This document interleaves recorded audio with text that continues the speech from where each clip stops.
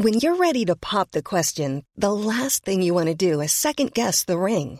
At BlueNile.com, you can design a one-of-a-kind ring with the ease and convenience of shopping online. Choose your diamond and setting. When you find the one, you'll get it delivered right to your door. Go to BlueNile.com and use promo code LISTEN to get $50 off your purchase of $500 or more. That's code LISTEN at BlueNile.com for $50 off your purchase. BlueNile.com, code LISTEN. Even on a budget, quality is non-negotiable. That's why Quince is the place to score high-end essentials at 50 to 80% less than similar brands. Get your hands on buttery soft cashmere sweaters from just $60, Italian leather jackets, and so much more. And the best part about Quince, they exclusively partner with factories committed to safe, ethical, and responsible manufacturing. Elevate your style without the elevated price tag with Quince. Go to quince.com/upgrade for free shipping and 365-day returns.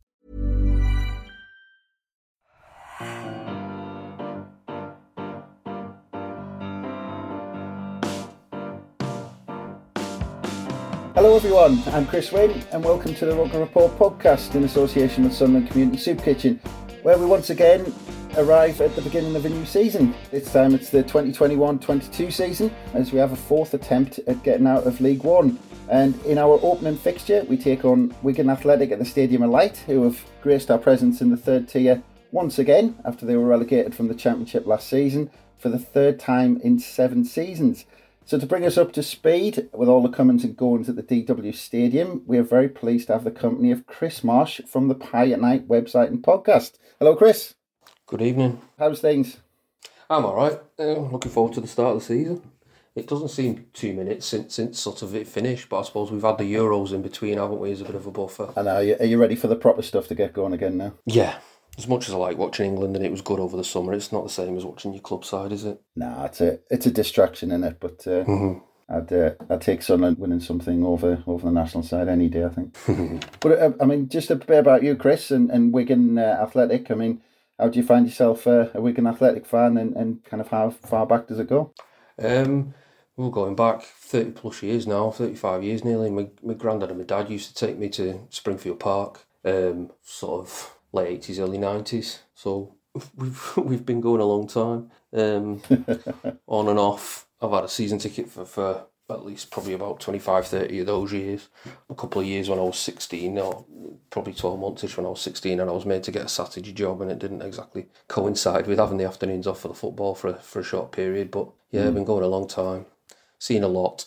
Been up and down. Yeah, imagine. And to be honest, there's probably not many clubs had a journey like ours over that 25 years. I'd much prefer it to being an Oldham or a Rochdale and pottering about in the same division for 20 odd years. Yeah, I was going to say, look, early 90s, knocking around Division 3. I bet you never dreamt 10 years later you'd have a kind of a long stint in the Premier League. No, and when Dave Whelan took over and said we want to be in the Premier League in 10 years, everyone thought he was mad. Never ever envisaged it happening. Much to the point that my dad, when I was growing up, his league team was Spurs. He supported Spurs because he, as a 7-year-old, he saw the 1961 FA Cup final. It was the first televised match he saw and fell in love with Spurs. But like Wigan were his non-league team and never ever thought that they'd ever meet. So yeah. So was he on the Wigan side when it came down to it? Yeah, I think it's Spurs from a distance, but yeah, we've always been watching Wigan. Yeah, well, I mean, it's always been up and down, but I did want to speak to you about the last couple of years, so apologies in advance for kind of dragging this up again, because it's a pretty incredible story. Going back to 2018, Whelan family sold up after 23 years being associated with the club, sold to a corporation based in Hong Kong for 22 million, who just over a year ago, June 2020, they sold the club to another group based in Hong Kong, who then announced administration only a month later. I mean, last summer seemed from the outside world to be kind of every football fan's worst nightmare at Wigan. How did that hit everyone at the club? And I mean, could you actually believe when they actually made that announcement only a month after taking charge? It was completely bizarre, completely out of the blue. I think it came on a Wednesday morning and we just beat Stoke on the Tuesday night at home, and seemingly at that point looking like we were doing all right for staying up, because we'd been in the relegation battle for most of the season. But as as I don't know whether it's a common phrase up there, but doing a Wigan and pulling it out of the bag with the last 10 or 12 games, with a handful of run of games. We have a sort of a joke that, a running joke that we don't play well with the orange ball, so we're all right at the start of the season, and then when the weather gets bad and the pitches are a bit of a mess and they don't like playing in the rain throughout the winter, and then come the end of February, and then it's picking up again, they're all right, they're back on it. Yeah, it was just completely bizarre, and without getting myself in legal trouble if this gets heard in the wrong places, it wasn't even as straightforward as you've just described it. When you say one company sold to another company, it seems as if it was sort of sold to himself. There was rumours at one point that were put out by Rick Parry that there was a gambling debt involved. The other thing, the fans last year was all over the internet finding all sorts about him, paper trails with regards to accounts registered all over and something in the Cayman Islands, and did this fella that he'd sold it to even exist. We have someone who's a regular guest on our podcast who he has his own travel business and spends quite a lot of time out in China and North Korea, etc., Hong Kong, over that way. And he was getting people who he has contacts out there translating newspaper articles out there for us and all sorts of stuff. The fact, it is an open fact, that because it was Begbie's trainer who were appointed administrators, one of them came out quite early doors and said that they were contacted before the sale had even gone through about placing Wigan in administration. So it just, I don't really want to use the word corruption, but it's not just a straightforward, like, decided that they can't afford to pay the debts anymore and that's it. They literally just decided they were pulling out for whatever reason. There was talk of a £40 million loan that was due up in the July, and they've used it as some sort of money laundering chance to bounce some money through the club, through the Cayman Islands and out the other side to pay this debt off.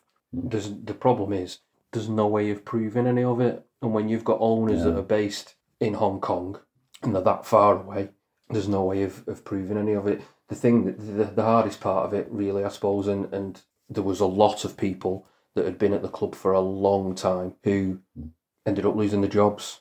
Nonetheless, the chief exec, Jonathan Jackson, whose dad was involved with Wigan in the 80s and whatnot, to the point where in the 80s where they looked like they were struggling for money, there were people wandering around doing collections with buckets and all sorts. And he'd been at the club for a hell of a long time, ended up losing his job, and people in the ticket office that we've all known, we've come back with the stewards, even people like the stewards. You go to the game and you see the same steward on your steps every time you go, and as much as they're there to do a job, you'll have a chat with them and say hello, and a lot of them are local people. Yeah. The ones that are there now or that have been there since the start of the season are all from some sort of contracted company. You don't know who they are, and it's those sorts of things that you don't realise the effect. Someone pointed out I went to the friendly on Friday, and someone pointed out on Friday night that all the tellies have gone off the concourse. And it's things as simple as that, as the administrators taking all the tellies down and selling them to pay debts. But we've come out the other side and we're debt free. So I suppose that's a good place to start. Yeah, I mean, just on that stuff, I read it was like 75% of all of the backroom staff. I mean, that just kind of rips the heart of the club, that, doesn't it? Especially in an area like Wigan. Yeah, and big employer, and a lot of locals ended up suffering at the hands of it. I mean, you mentioned Rick Parry as well. I mean, was that when you say the kind of secretly filmed thing? Because I read that he was kind of talking about putting bets on that Wigan would be relegated, which is just incredible, isn't it? And again, it was a rumour, but it only got made public by him at that point, up until he said it. And it was a fan who happened to live down the road from him, knew that he lived down the road, and went and sort of spotted him at his garden gate and was asking him. And he was filming it sort of like surreptitiously on his phone. But up until that point, no one had even mentioned the fact that it could have been due to a betting syndicate. It was him that put that in the public eye. So you sort of think, well, where have the AFL got that from? But yeah, well, if he's going around saying that things like that, then surely somewhere some rules were broken somewhere along the line. Because if not, I mean, where are we if no rules were broken and they were able to do that? That's it. I suppose rules must have been broken somewhere. It's the whole, there's no protection to any of it, and nothing seems to have changed. We as Wigan fans, as much as it had happened to us and wouldn't have wished it on anybody, perhaps except for Bolton, who'd already been through it. But nothing seems to have been changed on the back of it. There's sort of suggestions at the time of, well, when a new owner takes over, they should have to put up X amount of pounds in a bond that the EFL keep hold of for the duration of their ownership. And then if things do go wrong, they've got like 6 months of money to keep the club running while they find a buyer. They'll seemingly just turn around and say, right, as from tomorrow, I'm not paying any bills, it's up to you. Yeah, it's scary how kind of quickly you just feel like you can, like this sort of thing can happen. You can just kind of lose control because, I was reading as well, ahead of last season, it looked a bit unsure whether Wigan would have the finances to fund themselves through last season. And I saw that the fans raised $500,000 initially with quite a bit more kind of further on to keep the club running. I mean, did it actually feel throughout all last summer? Did it actually feel at certain points that you thought we just could lose our football club here? Yeah, especially what had happened with Bury and Macclesfield, not too far away from Wigan. It was a case of we really could end up with having to start a Phoenix club, and I know to some extent discussions around that got quite far down the road with we might not be able to finish the season. Apparently, and I don't know for definite, but the EFL were adamant that Wigan would finish the season regardless of how, whether they were going to pay out TV money or transfer monies that they'd receive from other clubs that were owed to Wigan to do that. The fans did rally round and we raised a hell of a lot of money, and that was paying towards the end of the season that we were put into administration, paying for coaches to away games and hotels for the players and all sorts of stuff. That was what that initial block of fundraising was used for. And then the second lot was sort of earmarked for trying to get a fan representation on the board. But again, the costs, the amount of money involved in doing so, in having enough money to buy a share or enough shares to get representation on the board, it's astronomical and it's not looking likely. But there is a pot of money that's still there with the supporters club, and maybe it's a rainy day fund, or if this happens again, and we just keep it there as a backup option. Yeah, it's amazing to think that sort of thing needs to be thought about. But I mean, just as a kind of final thought, I mean, on some of this, because obviously it was the kind of Whelan family who sold it to these people. I mean, is that a kind of a mark against their name in a way, because they did so much good for Wigan, but to give it to that consortium and went on to do that? I mean, I know hindsight's it's a wonderful thing, but do you think there wasn't kind of due diligence going on when they made that initial deal? I don't know, because from them first being muted for takeover and it actually going through took a good 6 to 9 months. So you'd like to think that there was something done. I wouldn't say it's a mark against Whelan, because at the time he wanted to sell. There'd been 2 or 3 people he'd spoken to and it hadn't gone anywhere. He'd got to a point where, again, he's an elderly man now. He couldn't carry on running it himself. We were running at losses of sort of £1 million a month or something like that. And that's what he was, to the tune of what he was funding the club to. But we were becoming sort of, and that sounds daft, but more sustainable. We were signing players and with the view to developing them and selling them on and bringing in enough money in transfer fees to cover the cost of the next season going by it. And we've got a very, very well run academy. And that was another heartbreaking thing of the whole administration, is that the academy's been decimated. A lot of our young players ended up going for cheap. Joe Geldart went to Leeds for next to nothing. Another young lad, Alfie Devine, ended up going to Tottenham, not a lot of money. Another one went off to Brighton, and those were, you think, well, if you can keep hold of them and get 2 or 3 years out of them, that's some of the prices paid for championship players now. And I know we'd been relegated, but if we'd have managed to get promoted again and had this run of youth in the team and given them a chance, you can get good money for young players even at championship level nowadays, and that would have funded the club. I think we lost something like at least £45 million worth of players for the sum total of about £9 million, if that. Probably not even that. Yeah, I remember that Devine deal. I remember thinking at the time it didn't something. It kind of stretched out, didn't it? That Devine deal. It looked like it was going to happen a few times before it actually did, and I'm not sure you got kind of the most money you could have got from. No, But you're in a position. You're in a position where clubs can take advantage of you, and as much as it's not very nice, and you think, well, the likes of Tottenham have got more than enough money to be paying not like top whack, but decent prices for people. We've done it in the past. We took advantage at one point when Crystal Palace was in a similar situation to sign Victor Moses for next to nothing, so we can't really complain too much. Yeah. I suppose the one thing that really stuck in our craw was Chelsea. Our goalkeeper coach went to Chelsea and they wouldn't even give us something like 20 grand in compensation for him,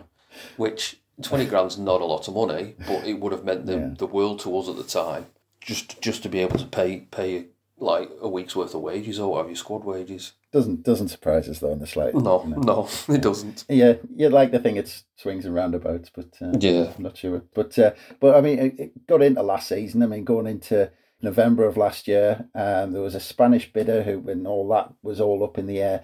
But Wigan were kind of bottom of League One, 2 wins in the first 11, and then John Sheridan resigned to become manager of Swindon Town, who were 4 places above you and 2 points above you in the table.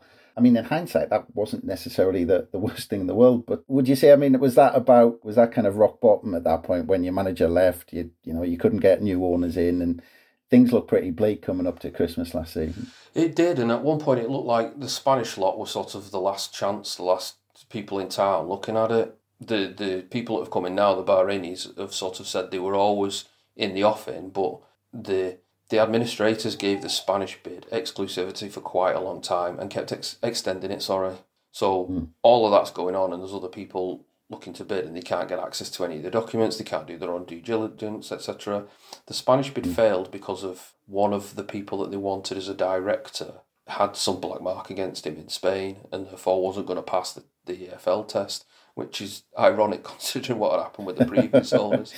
When you bear in mind, when you say the administration takeover, as in one company sold to another and then they put as an admin a month, that seemed to just get waved through without anybody asking any questions, because basically the current owners and the new owners at that stage were sharing half of the board was the same set of people, and it was almost as if we were swapping one out and one in and changing the name of the company, and the EFL seemed to wave that through. So the Spanish bid fell down and it wasn't looking very bleak.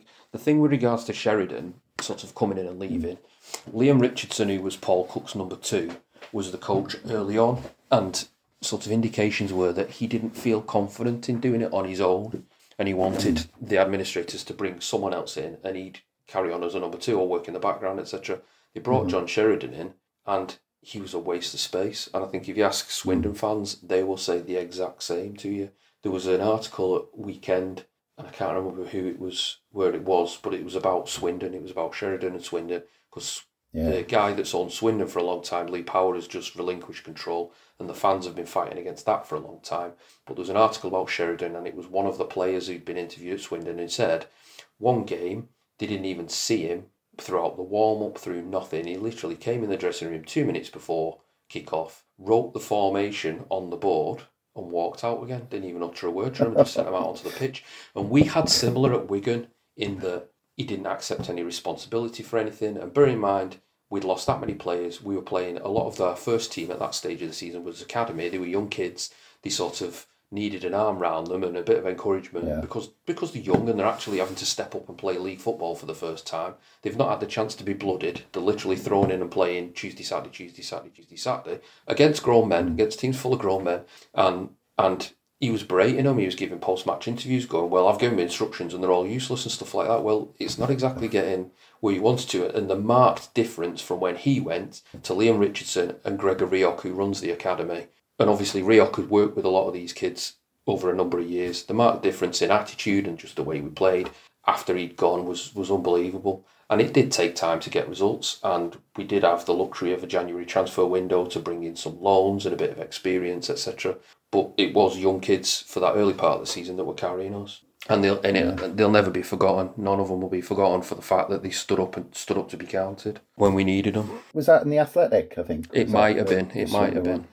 Yeah, and I mean, because John Sheridan left Swindon in April, didn't he? I don't remember whether he got the boot or he resigned from there, but he only lasted kind of 5 months there. But I mean, Richardson, obviously, from the outside looking in, where you were around Christmas time when Sheridan left. I mean, from us looking in, he did a cracking job under the circumstances.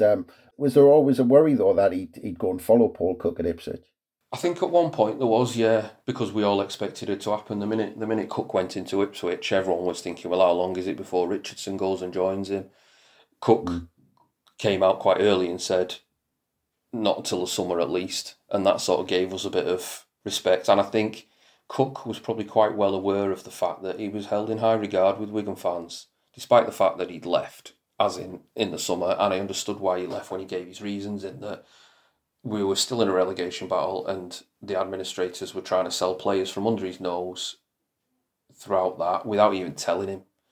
So, and it was all a bit underhand. So that's why Paul Cook walked. And I can understand him, having been there for 2-3 years, got us to the Championship, kept us up, built a squad that potentially, if we hadn't have had the 10-point deduction, we'd definitely have stayed up and we'd have finished probably towards the top end of the bottom half of the table, and then keep them couple of additions and go again the following season in the Championship, we'd probably have a good chance of trying to make the playoffs. And he'd had it all pulled from underneath him. I can understand why he probably felt, well, I need a break. I'm not prepared to do this again. And then obviously 3 or 4 months later, the Ipswich job comes up and he goes down there. But yeah, Richardson leaving and following him was a bit of a worry. Richardson came out quite early, I think, and said, no, I'm happy where I am for now. And we sort of half expected that it might happen this summer. But I don't think it. Definitely not, because he signed an extension to his contract. And I think the other thing I think with Richardson is that I think the 6 months that he had from when Sheridan left to the end of the season and the run of results we went on and the fact we managed to stay up again, I think it's shown him that he can do it as a number one. He doesn't have to be a number two anymore. He can do it as a number one. If he can do it during everything that was going on last season, I'm not sure what else can throw at him, to be honest, because the takeover happened in March eventually, consortium led by a Bahrain businessman. Obviously stayed up and things seemed a lot more positive. But I mean, just in terms of the general fan base, I mean, after the experiences the last couple of years, is everyone just a bit wary of how things are being run, or is it quite relaxed now, or still people are a bit worried about new owners? Generally, I think I think that the majority of the fan base has been swept up with the romance of we've been saved and they seemingly are rich owners, and there's been a lot of talk of us splashing the cash throughout the transfer window. But you've got to bear in mind we started with a squad of, I think we had six registered professionals at the end of last season go into this, so we needed to build a squad. They might have signed quite a lot of players, but most of them up until this point have been on a free. I think we paid some money for a striker from Rochdale, Stephen Humphreys, but I think generally I don't think we've paid out a transfer fee as such until now.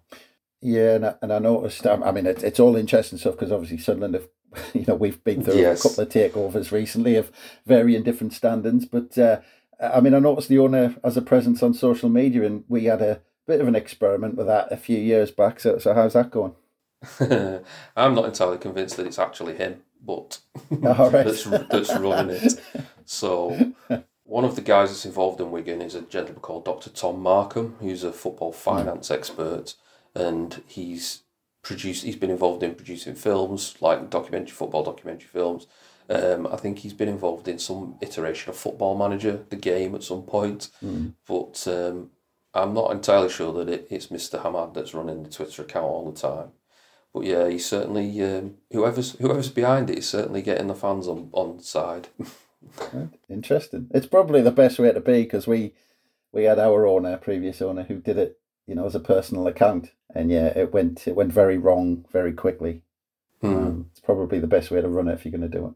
I do think you have to be very wary, because when it's going good, it's great, innit? But the minute something goes wrong, you get 10 or 12,000 people tweeted for your head or telling you how to run things. You've either got to turn your notifications off or have a very thick skin. That's it. One bad result, and you've got thousands of people telling you the second manager. So But I mean, we'll kind of circle round to kind of this summer. As you've mentioned, you've done a bit of business. I just want to get straight into the main two, no messing about, because you've obviously signed Max Power and Charlie Wyke on free transfers, who both played major roles for us last season, getting to the playoffs. And I want to start with Max Power, because we signed him from you 3 years ago. Are Wigan fans happy to see him back? Yeah, I think when he ended up leaving Wigan, he sort of fell out of favour a bit with Paul Cook, and it was almost like I don't want to question Max's attitude, but I think Max wanted to play central midfield and wasn't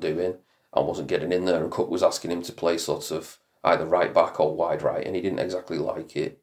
And I think it affected his performances. Now, whether that was purely down to attitude or that it's not his favoured position and what have you, I don't know. So he sort of fell out of favour with Cook and ended up going off up to Sunderland. And at the time, there was some Wigan fans who were sort of, well, he can't do it at championship level, or, you know what I mean? They sort of didn't see it as a great loss that he'd gone. I think who we'd signed as his replacement, Joe Williams, who we got from Everton, that has ended up at Bristol City. Definite improvement on Max. But he's a solid League One player, Max Power, and I think there's a couple of reasons why Richardson's brought him back in. He knows him from his time here before, and I don't think there's any arguing that he's got leadership qualities, and that's probably what we need: a bit of experience, a bit of leadership, because we've still got a smattering of young lads in the squad, and from what I've seen so far in pre-season, he's playing well. And maybe it's a case of being out of the Jermaine Genius, didn't he, up at Newcastle, made a point of it being a goldfish bowl. Maybe being up at Sunderland with the amount of fans you've got up there is a bit of a goldfish bowl, and maybe he didn't. I don't know, I can't comment because I haven't watched him a lot up at Sunderland, but I get the impression that Sunderland fans now, from what I've seen, don't think that it's a great loss that he's left you. But well, you know, his time at Sunderland, he came in, he looked like he was busy early on when he first signed for us 3 years ago, and then he got sent off twice in the space of just a few weeks, and then after that it was really weird because he seemed to then for a long stretch he seemed to kind of forget what type of player he actually was, and he couldn't quite find a role that suited him. You know, last season he played a lot of right back. We had a lot of injuries, and then you know, the odd time he moved back into midfield, but then he never really ran the show like we probably expected him to. But do you think Wigan fans are expecting the same type of player who left, or do you think it's going to be a different Max Power you've got? I think a different Max Power. Before, he seemed to be a bit of a more of a box-to-box midfielder. He's certainly got a goal in him, but I don't expect to see him being that sort of marauding Max Power that we saw before. I think he'll sit at the diamond of a midfield or what have you, and he'll dictate play from there. Yeah. That's what I expect. Yeah, it'll be interesting because, like I said, he seemed to forget what type of player he was. So it'll be interesting to see what role he actually takes on for Wigan. But then there's this Charlie Wyke, 25 goals in League One last year, 31 goals and 54 appearances in all competitions. And it's weird that I've just rattled off those stats, but I've never known a striker to score so many goals but split a fan base like Charlie Wyke did last season. So what's the feeling about signing someone who kind of bagged so many goals last season? I don't think a lot of Wigan fans know much about him. I think they see him as a bit of a target man. He's obviously got the goal record, and I think Sunderland fans seemed, this is my general opinion, seemed a bit annoyed that he'd left you for us. But also there was that sort of double-edged side of things of, oh well, he's not that good. You know what I mean? It was a strange one. It was like, oh, he's great. Oh no, wait a minute, no, he's not that good. No, he's not with us. And also saying like, oh, he only scores with his head, and you're gonna have to play to his strengths and what have you. But at the minute, he's looking like the perfect foil for Humphreys, who we've signed from Rochdale, who I mentioned earlier, who's a busy little striker, more of a sort of a playmaker, perfect for a number 10 role. And I think that's how Richardson's going to play them. He's going to play Wyke up front with Humphreys sort of buzzing about in behind. Similar, funnily enough, mentioning strikers between Wigan and Sunderland to Grigg at Wigan under Cook. So Grigg was the main front man. Didn't always get the rewards of his efforts, but he used to run himself into the ground for an hour, and he had Nick Powell 10 yards off the back of him, exploiting the space. by the fact that Grigg was occupying the two centre halves and allowing Nick Powell space. I don't know how Wyke plays if he'd be playing with a playmaker in behind him, playing him in, off the shoulder of the centre half. I don't know, because all I've heard is he better off getting the ball wide and crossing it to him, and he'll be no good without McGeady. But time will tell, I suppose. Yeah, that's it. And I'm sure Richardson signed him with a plan. You can't just stick someone like Wyke up without a plan. I mean, if the ball comes to him in the box, generally he'll stick it away. But you've got to have players around him. Quite often for us last season, he was the only one up front. He was quite isolated, and that's why we got the ball wide and got the ball in the box. But I wouldn't be surprised if he got 15 plus goals this season. But yeah, last season's kind of 20 odd was a lot to do with McGeady. He's probably a 15 a season striker. Time will tell, but maybe last season was a one-off. But we'll see. But yeah, I wouldn't be surprised if Richardson's got a plan, like I said. And I think also the fans. The other thing I'd say is he's different to the other strikers we've got. It seems to me like Richards sort of got a plan, got different ways of playing, and whether he sees Wyke as a target man for a little while, and again, Paul Cook for a long period of the last championship season before the administration, for a long period seemed to be playing sort of target man, long ball football up to Kiefer Moore when we signed him, and it was almost like, and I don't know whether it was coming from Cook or whether it was the players just sort of regressed into going, oh well, he's 6'5", let's launch the ball at him and see what sticks, but it was only in the latter half of the season when we started getting the ball down and playing, because we had the players to do it, that things sort of come good. And Kiefer Moore, again, scored goals with his head for Wales, etc. But he's a decent footballer if you get the ball into feet. But again, you don't know whether it comes from the manager or whether it comes from the players just not necessarily listening to instructions or just regressing to playing a certain way. Yeah, and I think there was an expectation that Charlie Wyke, with the record he had last season, would maybe, leave us to say, oh well, I'm going to make a move to the Championship, but I'm not sure whether there's offers he turned down or what. But it was kind of a bit of a surprise to see him leave, but end up in League One. We thought he might try and make another crack of it, but I mean, just on to other signings. I mean, Jack Watmore, you signed for Portsmouth. He was a kind of regular in centre half there for them. Gian Edwards played for Ipswich 3 years, right wing. Tom Naylor, same for Portsmouth. Jordan Cousins signed from Stoke. Ben Amos in goal. So I mean, what's the feeling about the recruitment you've managed to get done? Quietly impressed. The likes of Watmore was obviously sort of captain leader material at Portsmouth. We seem to have taken players off what I would consider rivals for going up, and if you're strengthening yourselves and weakening your rivals at the same time, Wyke possibly is another one in that bracket that we've already mentioned. If he gets 15 goals, that's 15 goals that you've not got that we have. And again, some of the other players we've signed, experienced, leadership again. I would say that, and also I think to some extent, I think we've built a decent makings of a first team. We've unbeaten in 4 pre-season friendlies, 2 of which are against Championship opposition in Preston and Stoke. Both of those games didn't really look troubled. And I know the pre-season friendlies, but we've played well. We've controlled the games. We've scored goals.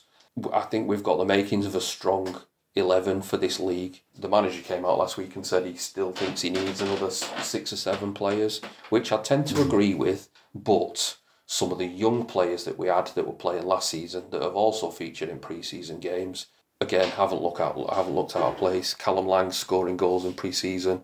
Adam Long is back in after suffering an injury at some point last season again, hasn't looked out of place. So I think we've got the makings of a strong team. It's just when you get into October, November, December, early part of next year, when you've got your injuries kicking in and suspensions and stuff like that, that's when we might struggle. Yeah, I was going to say, actually, I was having a quick look at your squad earlier on, and a bit like us, really, you seem just a bit low on numbers at the minute. Yeah. But actually, just before we came on, I read it looks like, and there was a journalist from The Guardian was saying that you're looking like you're going to loan Jordan Jones for the season. He was on loan with us last season from Rangers. What was he like? In individual games, he was, he was kind of, head and shoulders above anything in League One, but the next week he'd just disappear. It was one of them where you could tell he had the talent. It was just getting him up for game after game. Maybe it was because he wasn't fit, not playing at Rangers, but maybe if he has a full season of it, he can get that consistency. But on his day, he was absolutely brilliant for us. Another one to look out for. Yeah, if you bring him in. The other one I was going to mention is Bailey Wright, because you were linked with him last week as well from us, but it went a bit quiet on that front. Do you think that's one you may be still looking at? Possibly. I think because obviously we need to get numbers in, you wonder where the links are coming from. The fact that we've already signed players from yourselves, or there seems to be a history of players moving between the two clubs. It's not like there's a sort of a frosty relationship there where transfers between the two don't take place. I don't know. I always thought sort of a lot of contracts expire on the 31st of July, don't they? And there'll be a lot of players now where, and because of what's happened over the last 18 months, there'll be a lot of squads or clubs trimming squad sizes ever so slightly or what have you, because they've run up debts and they're struggling, where there might suddenly be quite a few players available on frees again. And we've done decent business without having to shell out too much money. And you don't always have to pay big bucks to get decent players in. Under Whelan, just going back to Whelan, under Whelan, we never really paid massive transfer fees for players to some extent. The way that he sort of did it was quite happily paying over the odds in wages. Come and do a season in the Championship with us. If we don't go up and you want to move, then you can have your move. But and the likes of like Matt Jackson and Ariane Dezou and those sorts of players at the time were sort of bottom end Premier League players, but he managed to get them to come and play for us at a league below by sort of paying over on the wages. And I wonder whether they're doing a similar sort of thing now. Yeah, that just had a flashback there. I mean, that was some quality Championship manager type players you pulled out there. In terms of pre-season, I saw you had some good results against Preston and Stoke, but things generally gone well over the summer. Things feeling positive after the pre-season. Yeah, definitely. I think fans are itching to get going. The players look settled. We seem to have done quite a bit of the business early, so they've had quite a bit of time together in pre-season.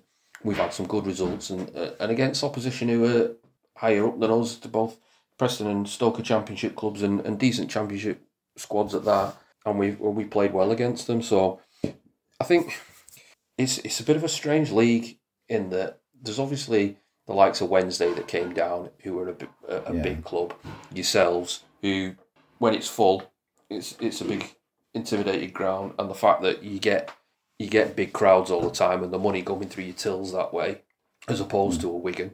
And we'll admit our crowds aren't the biggest, and that sort of to some extent gives you an advantage because you've got a bit more money to play with. But I don't think realistically the league overall, I don't think there's anyone to fear, and it's one of them.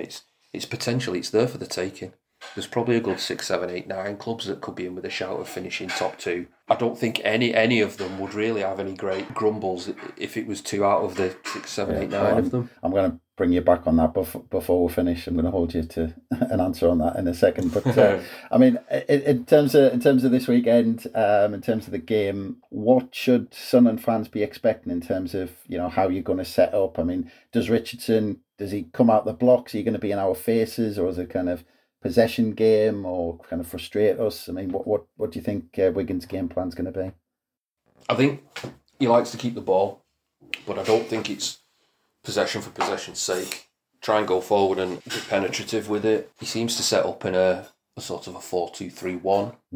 I certainly won't look to sit back, and I think given the opportunity to attack, we'll have a go at you. Other than Charlie Wyke and Max Power, because we know all about them, but who else should Sunderland fans be looking out for to cause us problems? Humphreys is the one. Number 10, we signed him from Rochdale. We paid about $400,000 for him. He's looked tidy in. He's got an eye for goal. Scored a couple of brilliant free kicks in and around the edge of the box, which a couple of times I think it was him and Max Power stood over them. And he was arguing with Max as captain as to who was taking him. And I think Max let him have one and was glad he had when he saw it fly in. But Humphreys... Callum Lang, if he gets on, is a young striker who did all right last season with a run of games. He's been out on loan quite a few times, Shrewsbury, and spent quite a bit of time up in Scotland at Motherwell. But when he came back in the January of last season, came back from a loan up in Scotland, was the one that helped fire the goals to keep us up, him and Will Keane. And Will Keane, another one, seems to be playing in a number 10 role more than playing out and out striker now that Wyke's in. But again, got an eye for goal. Yeah, I was looking at Humphreys earlier on. It seemed like he was like right in terms of goal scorer, and he was like a 1 in 3 type player. Yeah. So I was trying to work out but it makes sense if you say he's that one who's going to sit behind. If you were in Lee Johnson's shoes ahead of Saturday, how would you be targeting this Wigan side to get a result? Are there any weaknesses we can expose this weekend? I don't know how well we are sort of defending set pieces. It's something that's been a fragility for the last 12, 18 months to 2-3 years, particularly under Cook. We seem to be, I wouldn't have necessarily said soft, but it was certainly teams did expose us at corners and free kicks and things like that. So that would be the one I would say, which is ironic considering your lot said that's how White scores goals from crosses, and now he's not going to be there to do it. Well, to be fair, he's not bad actually defending. Actually, if you stick him in there of opposition corners and that, he does a job with that. Just on Sunderland, I mean, just because it's always interesting getting an outside view of it, because Sunderland have been relatively quiet this summer. We've only brought in Pritchard, Callum Doyle, Corey Evans in midfield. So, I mean, just from the outside, I mean, what's your assessment of the business Sunderland have done before we get into the new season? I don't know too much about Doyle and Corey Evans. Pritchard is a tidy little player, and again, one I think probably bottom end of Championship if he gets a run of games and can build a bit of form. So he's probably your one to watch. What does he look like in pre-season? Well, typically we signed him and then he immediately came down with a positive COVID result. So he's so you haven't had a chance to see him play yet. Will he be out for weekend? I think he's definitely failing it, and he's out for the first few games at least, I think. So he's actually had it and felt ill rather than just tested positive. Yeah. Oh, it's a shame. The thing as well with that is once he recovers from it and can train again, you don't know the long-term effects of it, do you? And how long it's actually going to take him to build a bit of fitness then. But yeah, a bit of a shame. But we've signed a real kind of Rolls Royce at the back in Callum Doyle. He's only 17 from Man City. You'd think he was in his prime, kind of 26, 27. If Man City are churning those type of players out, it'd be scary to watch their academy. Yeah. Yeah, so this weekend, two sides who the bookies fancy to be in the mix for promotion at the end of the season. In terms of odds for the game, I was taking a look at it. Sunderland 10 to 11 on to win the game. Wigan are 3 to 1 to get all 3 points away from home. The draw's 5 to 2. So if you're having a punt on it, would you fancy a correct score for this weekend? I'd try and avoid predictions. I'd tell you now, I'd settle for a draw.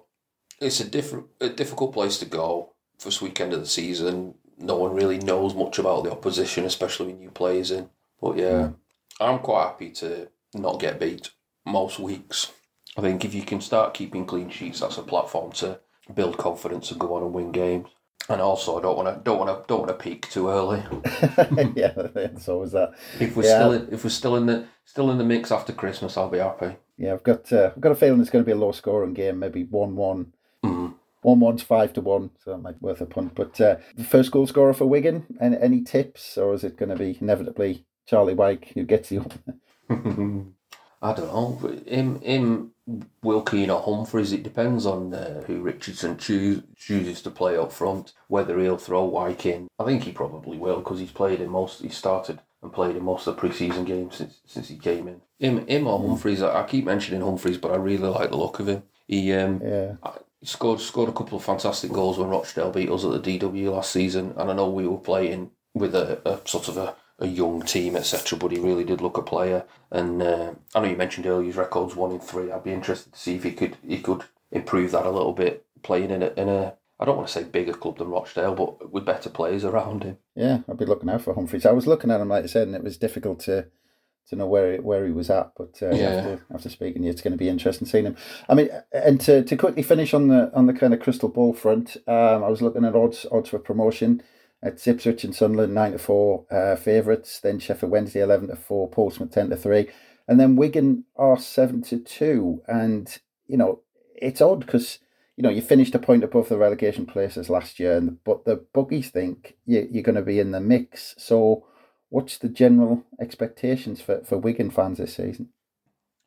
I think generally, seeing as was always either flirt with promotion or relegation, and after everything that's gone on over the last 12, 18 months, I think we'd quite happy be settling for mid-table and a season of nothing to worry about towards the end. I do think in the starting 11 that we've certainly got the quality to be up there. Depends on who else we manage to bring in and get that strength in depth, and whether we manage to keep free from any long-term injuries. But from the starting 11, we've certainly got the quality. And I think I said earlier, I think the league in general is much of a muchness. There's a lot of sort of unknown quantities, but nothing really to fear. I don't think there's going to be any team. I don't think there's going to be any team that runs away with it. Certainly not.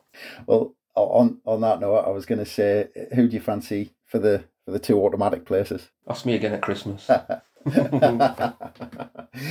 the predictions at this point never go right. We're starting to put some up on the site, and I just know it's a lot of garbage while I'm putting them together. But there you go.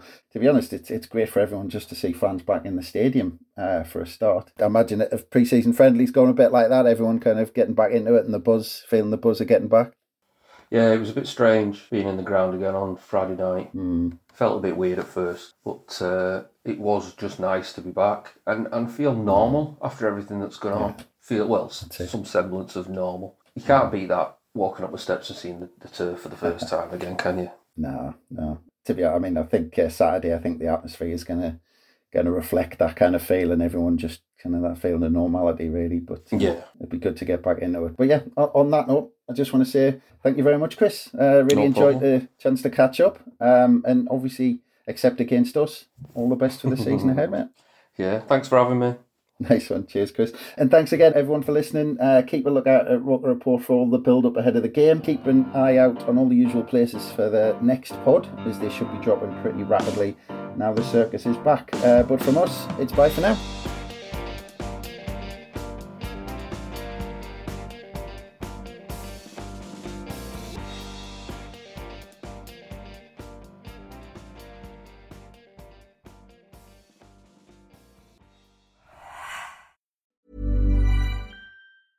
A lot can happen in the next 3 years. Like a chatbot may be your new best friend. But what won't change? Needing health insurance. United Healthcare Tri-Term Medical Plans are available for these changing times. Underwritten by Golden Rule Insurance Company, they offer budget-friendly, flexible coverage for people who are in between jobs or missed open enrollment. The plans last nearly 3 years in some states, with access to a nationwide network of doctors and hospitals. So for whatever tomorrow brings, United Healthcare Tri-Term Medical Plans may be for you. Learn more at uh1.com. Mother's Day is just around the corner, and it's time to pamper the special moms in your life. And what better way than with Osea's limited edition skincare sets, featuring clean, vegan, cruelty-free products that are safe for your skin and the planet.